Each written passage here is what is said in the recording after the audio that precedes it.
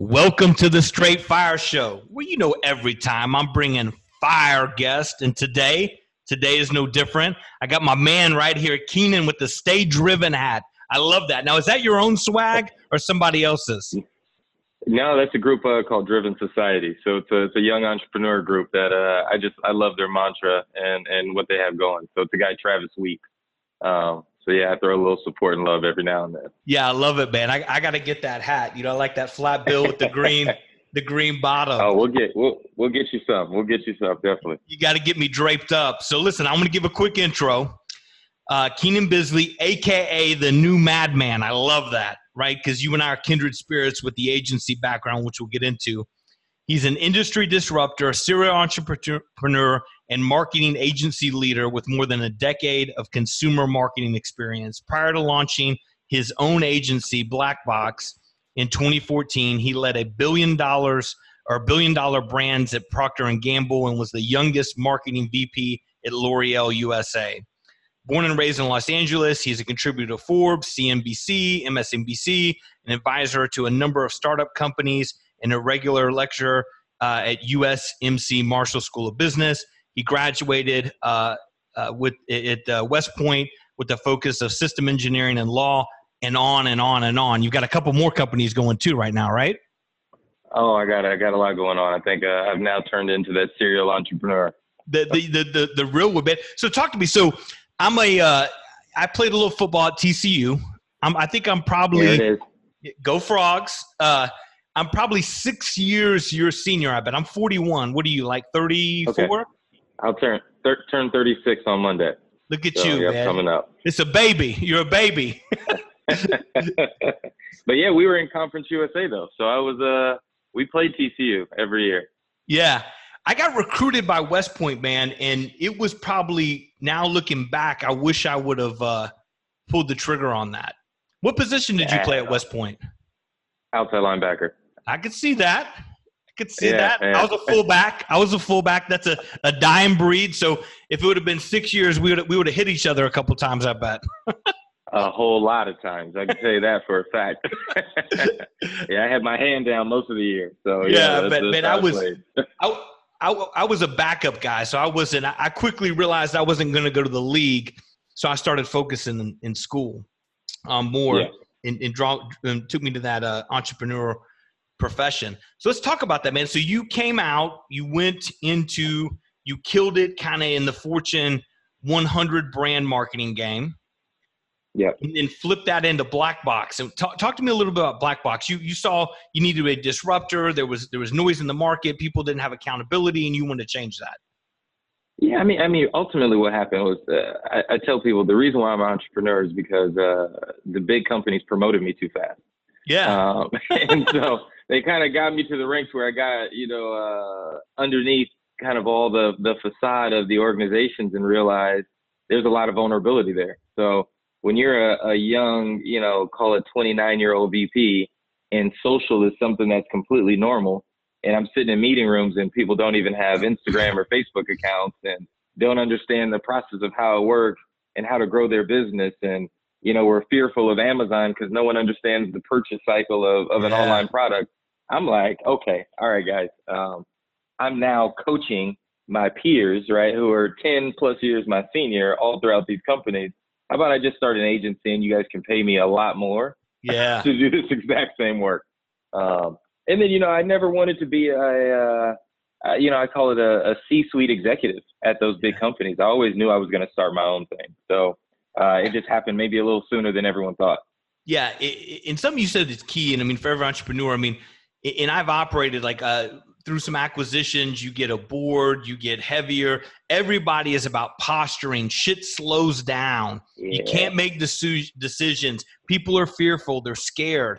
So I get it, man. I've been there. I mean, I wrote a book, Scale with Speed, specifically around, listen, dude, we got to make decisions. We got to move, right? If you're not moving, you're dying. Well, yeah, the difference in big kind of corporate America is, advocacy is really how you accelerate your career, right? So the whole thing is about being liked by, management, by peers, right? You manage up, down, across, right? That's what because the system and the infrastructure is actually what creates the scale. And that's already been perfected. When you get on the entrepreneur side, results matter. It's about the work, man. Every day. All that other shit, whether or not people like you or not, doesn't matter, right? It's about what are you producing? Today. You know, I used to go around and put a sticker on people, like, are you an asset or liability in the company? Yeah. You'll know every week where you stand with me. Yeah. It is intimidating, but it's like, you know what? I want you to know because, hey, move into that asset category. Because that's what this game is about, building assets. That's how you sell your agency, how you sell your companies. You build assets. Yeah, you're totally right. Listen, I coached you're in New York, right? I am. New York, LA, Denville. Yeah. Yeah, you're all over. I mean, fuck, you're all over the country, man. I was watching your Facebook. It's like everywhere. but I was coaching a guy. He has about a 75 person agency there in New York. And we had that same conversation this morning. I was like, listen, dude, the stakes are too high for you. This is your agency. These people, it's just a job. What culture are you creating, right? Because if it doesn't work out for them, they're going to go bounce somewhere else. How are you creating a growth culture? I love that. Are you an asset or are you a liability? And a lot of people don't want to hear that, right? I mean, but I'm a huge capitalist, man. I mean, you've got to eat what you kill, in my opinion. And if you're coming here every day, you got to lace up. And I've got this saying, where is my money, right? And so where is my money? This concept, if the employee comes in that day and is thinking, where's my money? Well, it's if you serve the customer, we're going to be okay because the customer wins. And if the customer wins, the company gets money. And if the company gets money, the employee gets money, right? And so it's that concept. Where is my money every day? Are you an asset or a liability? So I love that, Keenan. I absolutely love that concept. So talk to me. Yeah, I mean, yeah. Go ahead. You built the agency. Did you sell that agency? No. So we still have it. Okay. Yeah. So it's, you know, for me, what's interesting, right? As an entrepreneur, you start to look at your business models and we constantly reevaluate. And what I felt like is I got into a bad business model in the agency. So I'm pretty public about talking about the end of the ad agency era, right? And that's why I've always called myself the new madman. So there's no shock. There's plenty of Forbes articles for me about this because I think ultimately it is a dysfunctional business. Sure. And the fact that I had it and still have it is really just an accident almost. Yeah. It was never supposed to be the end for me. Because when you fundamentally look at an agency, you're getting paid for the hours that you put in. And so what does that mean? If I'm trying to grow my business, I need to create more hours of work. So I either need to take longer or hire more people. Right. That's a bad, fundamentally business model. Totally. When you look at your client actually wants to move quicker because they're more like you. Where's my money? Yeah. Right. And money doesn't want to wait. So now you got two things that are at odds. And so I never really liked it. It was more of a research vehicle for me to understand deeply what is the creative process, what's the timing, how do we move things in a more predictable manner, right? How do I uncover the drivers of business at a both consumer and corporate level? And that's really where the agency is and where it sits. But it became a pipeline to all the things that I'm doing now, all right? Because what it is now is it was a way for me to disrupt what categories and where can I actually go in and create real disruption in the marketplace and drive value creation. So I took the agency and now evolved into, yes, we still will do some services and things over there on the side, but now I'm launching my own brand. And a lot of the brands that I've launched are invested in and backed by those people I was servicing. It's awesome. Because what you start to realize is there's a real gap in the marketplace. And I call it this emerging brand, right? Everyone is trying to figure out how to build a 0 to 15 or call it $30 million business. Mm-hmm. After that, you can't compete with a Procter & Gamble, a Unilever and all that because they've already built the scale engine. They can't do the micro. Right. And so I'm finding my niche being a micro brand builder and marketer. Right. And I think that's what most of us are as entrepreneurs.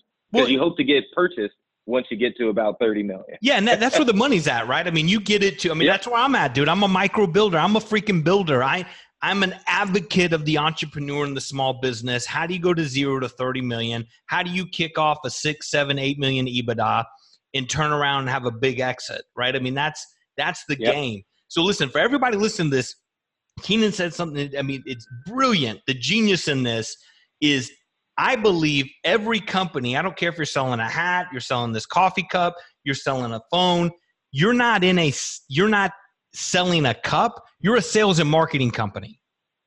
Every company, if they aren't built to think that they're a sales and marketing company, they should be prepared to lose. So by understanding the nuances and the ability to influence, persuade, and sell and brand and create advocates, that's key, right? And you're building that incubator and you're saying, yo, listen, let's go raise some money. Let's go build some micro companies. I've got the techniques, the brands, the creativity, how you move the market, how you influence using Facebook, Instagram. I mean, that's it. So the thing I want everybody to grasp is that, dude, it's like every company should be a sales and marketing company. Every company fundamentally is a sales and marketing company. And I think if your business is sales and marketing, just realize that it's okay to make profit, right? So when I say an ad agency is a bad business model, it's bad from an acquisition standpoint. Sure. Right? Because if you survey everything that gets acquired, if you're getting purchased for a fraction of your revenue, right, or a fraction of your EBITDA, that's a bad business model. When you look at a tech company that's getting purchased for multiples, they don't even care what no profit. They don't even care. Exactly. Right. So when I say that, it's like, we all have to keep in mind, let's be realistic. It's okay that there's a lot of ad agency owners that make a lot of money. Yeah. And that's a good thing. The business just doesn't sell for multiples. And I'm a multiples guy, right? Yeah. It's like a Grant Cardone, a 10X. So if I want my revenue that I bring in to count for 10 when I sell it. And so for me, it made more sense to take my profit and reinvest my profit into something that could get a 10X. Amen. And so that's what I did. I took money that I had and I bootstrapped every company that I have and I self-funded. And I self-funded because the best way for me to invest is to invest in myself, but invest in something where I can control what the upside is. And those are things that have much more profitability, much more value, higher valuation multiple. So tell the audience listening now, right? You got your hands in a multitude of companies. Let's talk. You've got a CBD company, right? Yep. What else you got going on? Yeah, so I have a CBD company called Kukua, and Kukua means grow. So it's a Swahili word for grow. And really that is it's a consumer products group, right? We are trying to build the Unilever, the Procter & Gamble of CBD based products. Right. So we have 36 brands, everything from a line of seasonings all the way to beauty care products and pet food. That's awesome. And really what that is about looking at what are the benefits of CBD? Where does it impact the body, the skin, the mind? And now let's innovate and create products to prove to the market that now there's some new news in your lotion. Yeah. Right? Because I can give you a lotion and all of a sudden it's a commodity and you're looking for just what's the best sale. But guess what? If you can have a lotion that is deodorizing or helps keep you drier, now I put in magnesium, right? Sodium bicarbonate. Okay, great. Right. Awesome. Or I can give you something that has muscle relaxation and tension relief, right? Or anti-inflammatory properties. Now I drop in CBD. So it's really about creating a more benefit-driven consumer products company. And CBD just happens to be one of the best ingredients out there right now. And so that's what that company is about. The other thing I have is a hair care company. It's called Infinite Looks. We took in some major investment from, some Fortune 100 companies. And really it's about creating the next wave of textured hair care. Right? We're looking at a space where the consumer has actually been treated poorly in this space because product development in hair care is really around shampoo and conditioning. Sure. And the reason for that is quite simple. It's a consumption vehicle. Yeah. Right. When you look at the average, the average person in the U.S. washes their hair every day. So you get it. So that's going to be the category driver. Well, when you go to the textured hair care consumer, so you're Black, you're Latina, they're not washing their hair every day. Right. Because they don't want to dry out their hair. It's a fundamentally different category for them. Mm. So starting with shampoo and conditioners is actually going to get you in trouble. Yeah. Right. It means that you don't know your consumer. Yeah. But that's how the industry has been trained. So I had to unlearn, right, and teach the entire group to unlearn what they thought was the norm to find what is actually the real consumption driver in the category. Build a brand that way. So that's what we're on the quest on. Just locked on products actually this week, so I'm excited. Sweet, man. Congrats. and locked on packaging. And then, the other, my baby is a company called Venture Noir.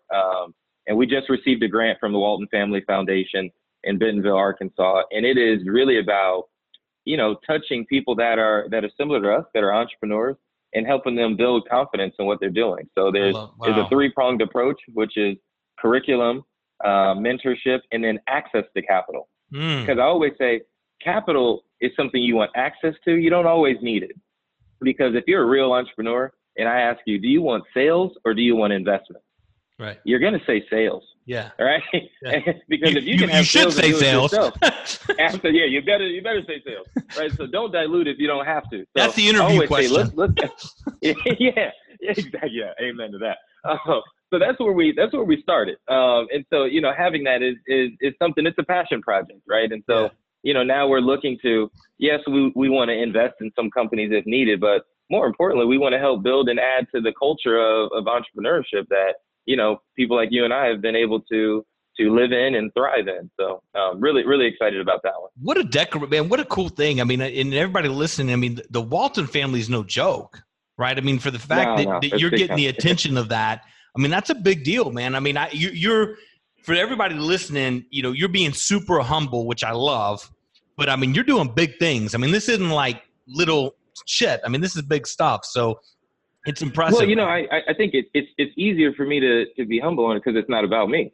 Yeah, so, totally. All of these things is about value creation, and maybe that stems from how I was raised, or maybe that's the servant leadership that you learn, going through West Point and being within the Army and that ecosystem. So, fundamentally, I believe in service, right? So all of these things are about serving someone else, and so I never want to direct the attention to me.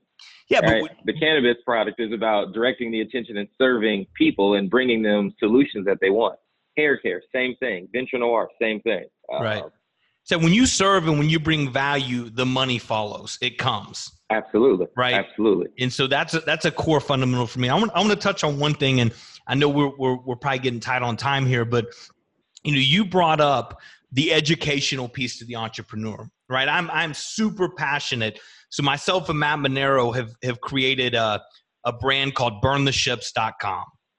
And it is all about real entrepreneurs. You got to be $1 million in revenue to like 50 million in revenue. But there's no course you can take. There's no class on how to prep to sell a company. There's no class on how to manage cash flow. There's no class on how to build recurring revenue. There's no class on how to set up the right org structure, and on and on and on. When do you make the next hire? How do you invest? I mean, all these things, right? When you talk to 0 to 30 million, most people never get to 500,000 and then they lose. Oh, 100%. 100%. And so you hitting in that piece of education, man, it's my purpose, brother. Like legacy for me, like I've had some financial events. My purpose right now is helping on the backs of the small business men and women of this country get off the freaking hamster wheel, get your life back, the time that's being stolen from you and your family, your health, and everything else is key, Absolutely. Absolutely. I mean, and it's tough, right? Because, when you look at things, and I get why, the guys like Gary Vee and some of the folks that have been really successful entrepreneurs attack the education system.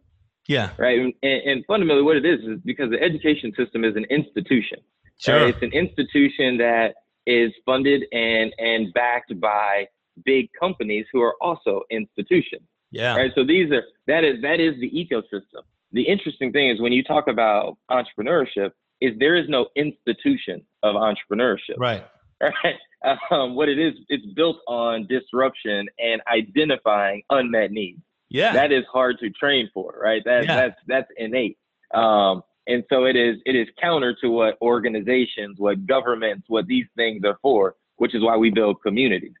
Communities don't have necessarily a government or institutional backing. Right. And what we have to kind of, mind ourselves against is not to just create programming that exists within entrepreneurship. Oh, we have to point. foster just the mentality, right?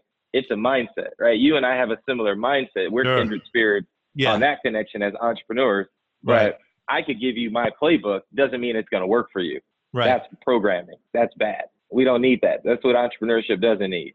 Right. So I love the philosophy and the mindset behind it, because it's about human connection, right, and value creation. It's a real balance of both, right? I mean, it's guiding the entrepreneurial spirit through proven frameworks and maybe some tactics, but to your point, it's not programmable, right? I mean, you can't understand the effort you've got to put in, right? You can't understand the commitment and those things. So that's a great way to frame that up.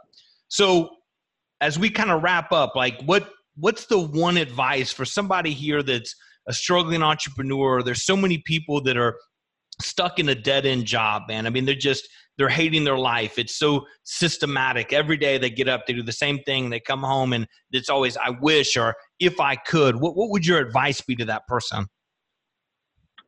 For me, I think it is find a way to love the process. Because if you can learn to love the process, you'll end up finding success. All right. Because, as an athlete, I can take it back to us being, football players. Who loves practice? Right. And the pain of lifting weights. Guess what? Great athletes do. Yeah. The great athletes end up loving practice and working out and everything that comes with that. And that's what great entrepreneurs do. Why they keep doing it. It's always painful. Yeah. You just have to find a way to love it. Yeah. Well, because you can find a way to love it, you'll have fun. You'll be okay. You'll ride the wave. Yeah, because the process leads to the win if you do it enough. And the win is the euphoric thing that leads to enjoying the process, right? And you don't do it for the win, right? And that's the thing, right? A true entrepreneur doesn't do it for the win. They do it for the love. Yeah. Right, of the process, right? So this isn't a sport you necessarily retire from. Right. No, you don't. Right. You keep doing it. So there is no single, right. You have moments of, these micro wins, as we call it, throughout the years, but it's the process that you love. It's why you have a podcast, why you're doing this, right? And you're an evangelist for man. That's love, man. That's what this is all about. So I think too many entrepreneurs start off because they're looking for the win. The magic win pill is actually enjoying the process. Yeah. Hashtag hustle, hashtag grind. Like, it's all bullshit, right? I mean, it's like, it really should just be love, right? Yeah. That's what it is. Yep. Cool. All right, man. So for the people listening, where can they follow you? What's the best channels, places to connect with you? Instagram is the easiest, and it's just Keenan Beasley. So I'm real straightforward with that one. All right, man. Well, hey, I appreciate it. It was great having you on, man. And thank you so much. No, thank you. All right, brother.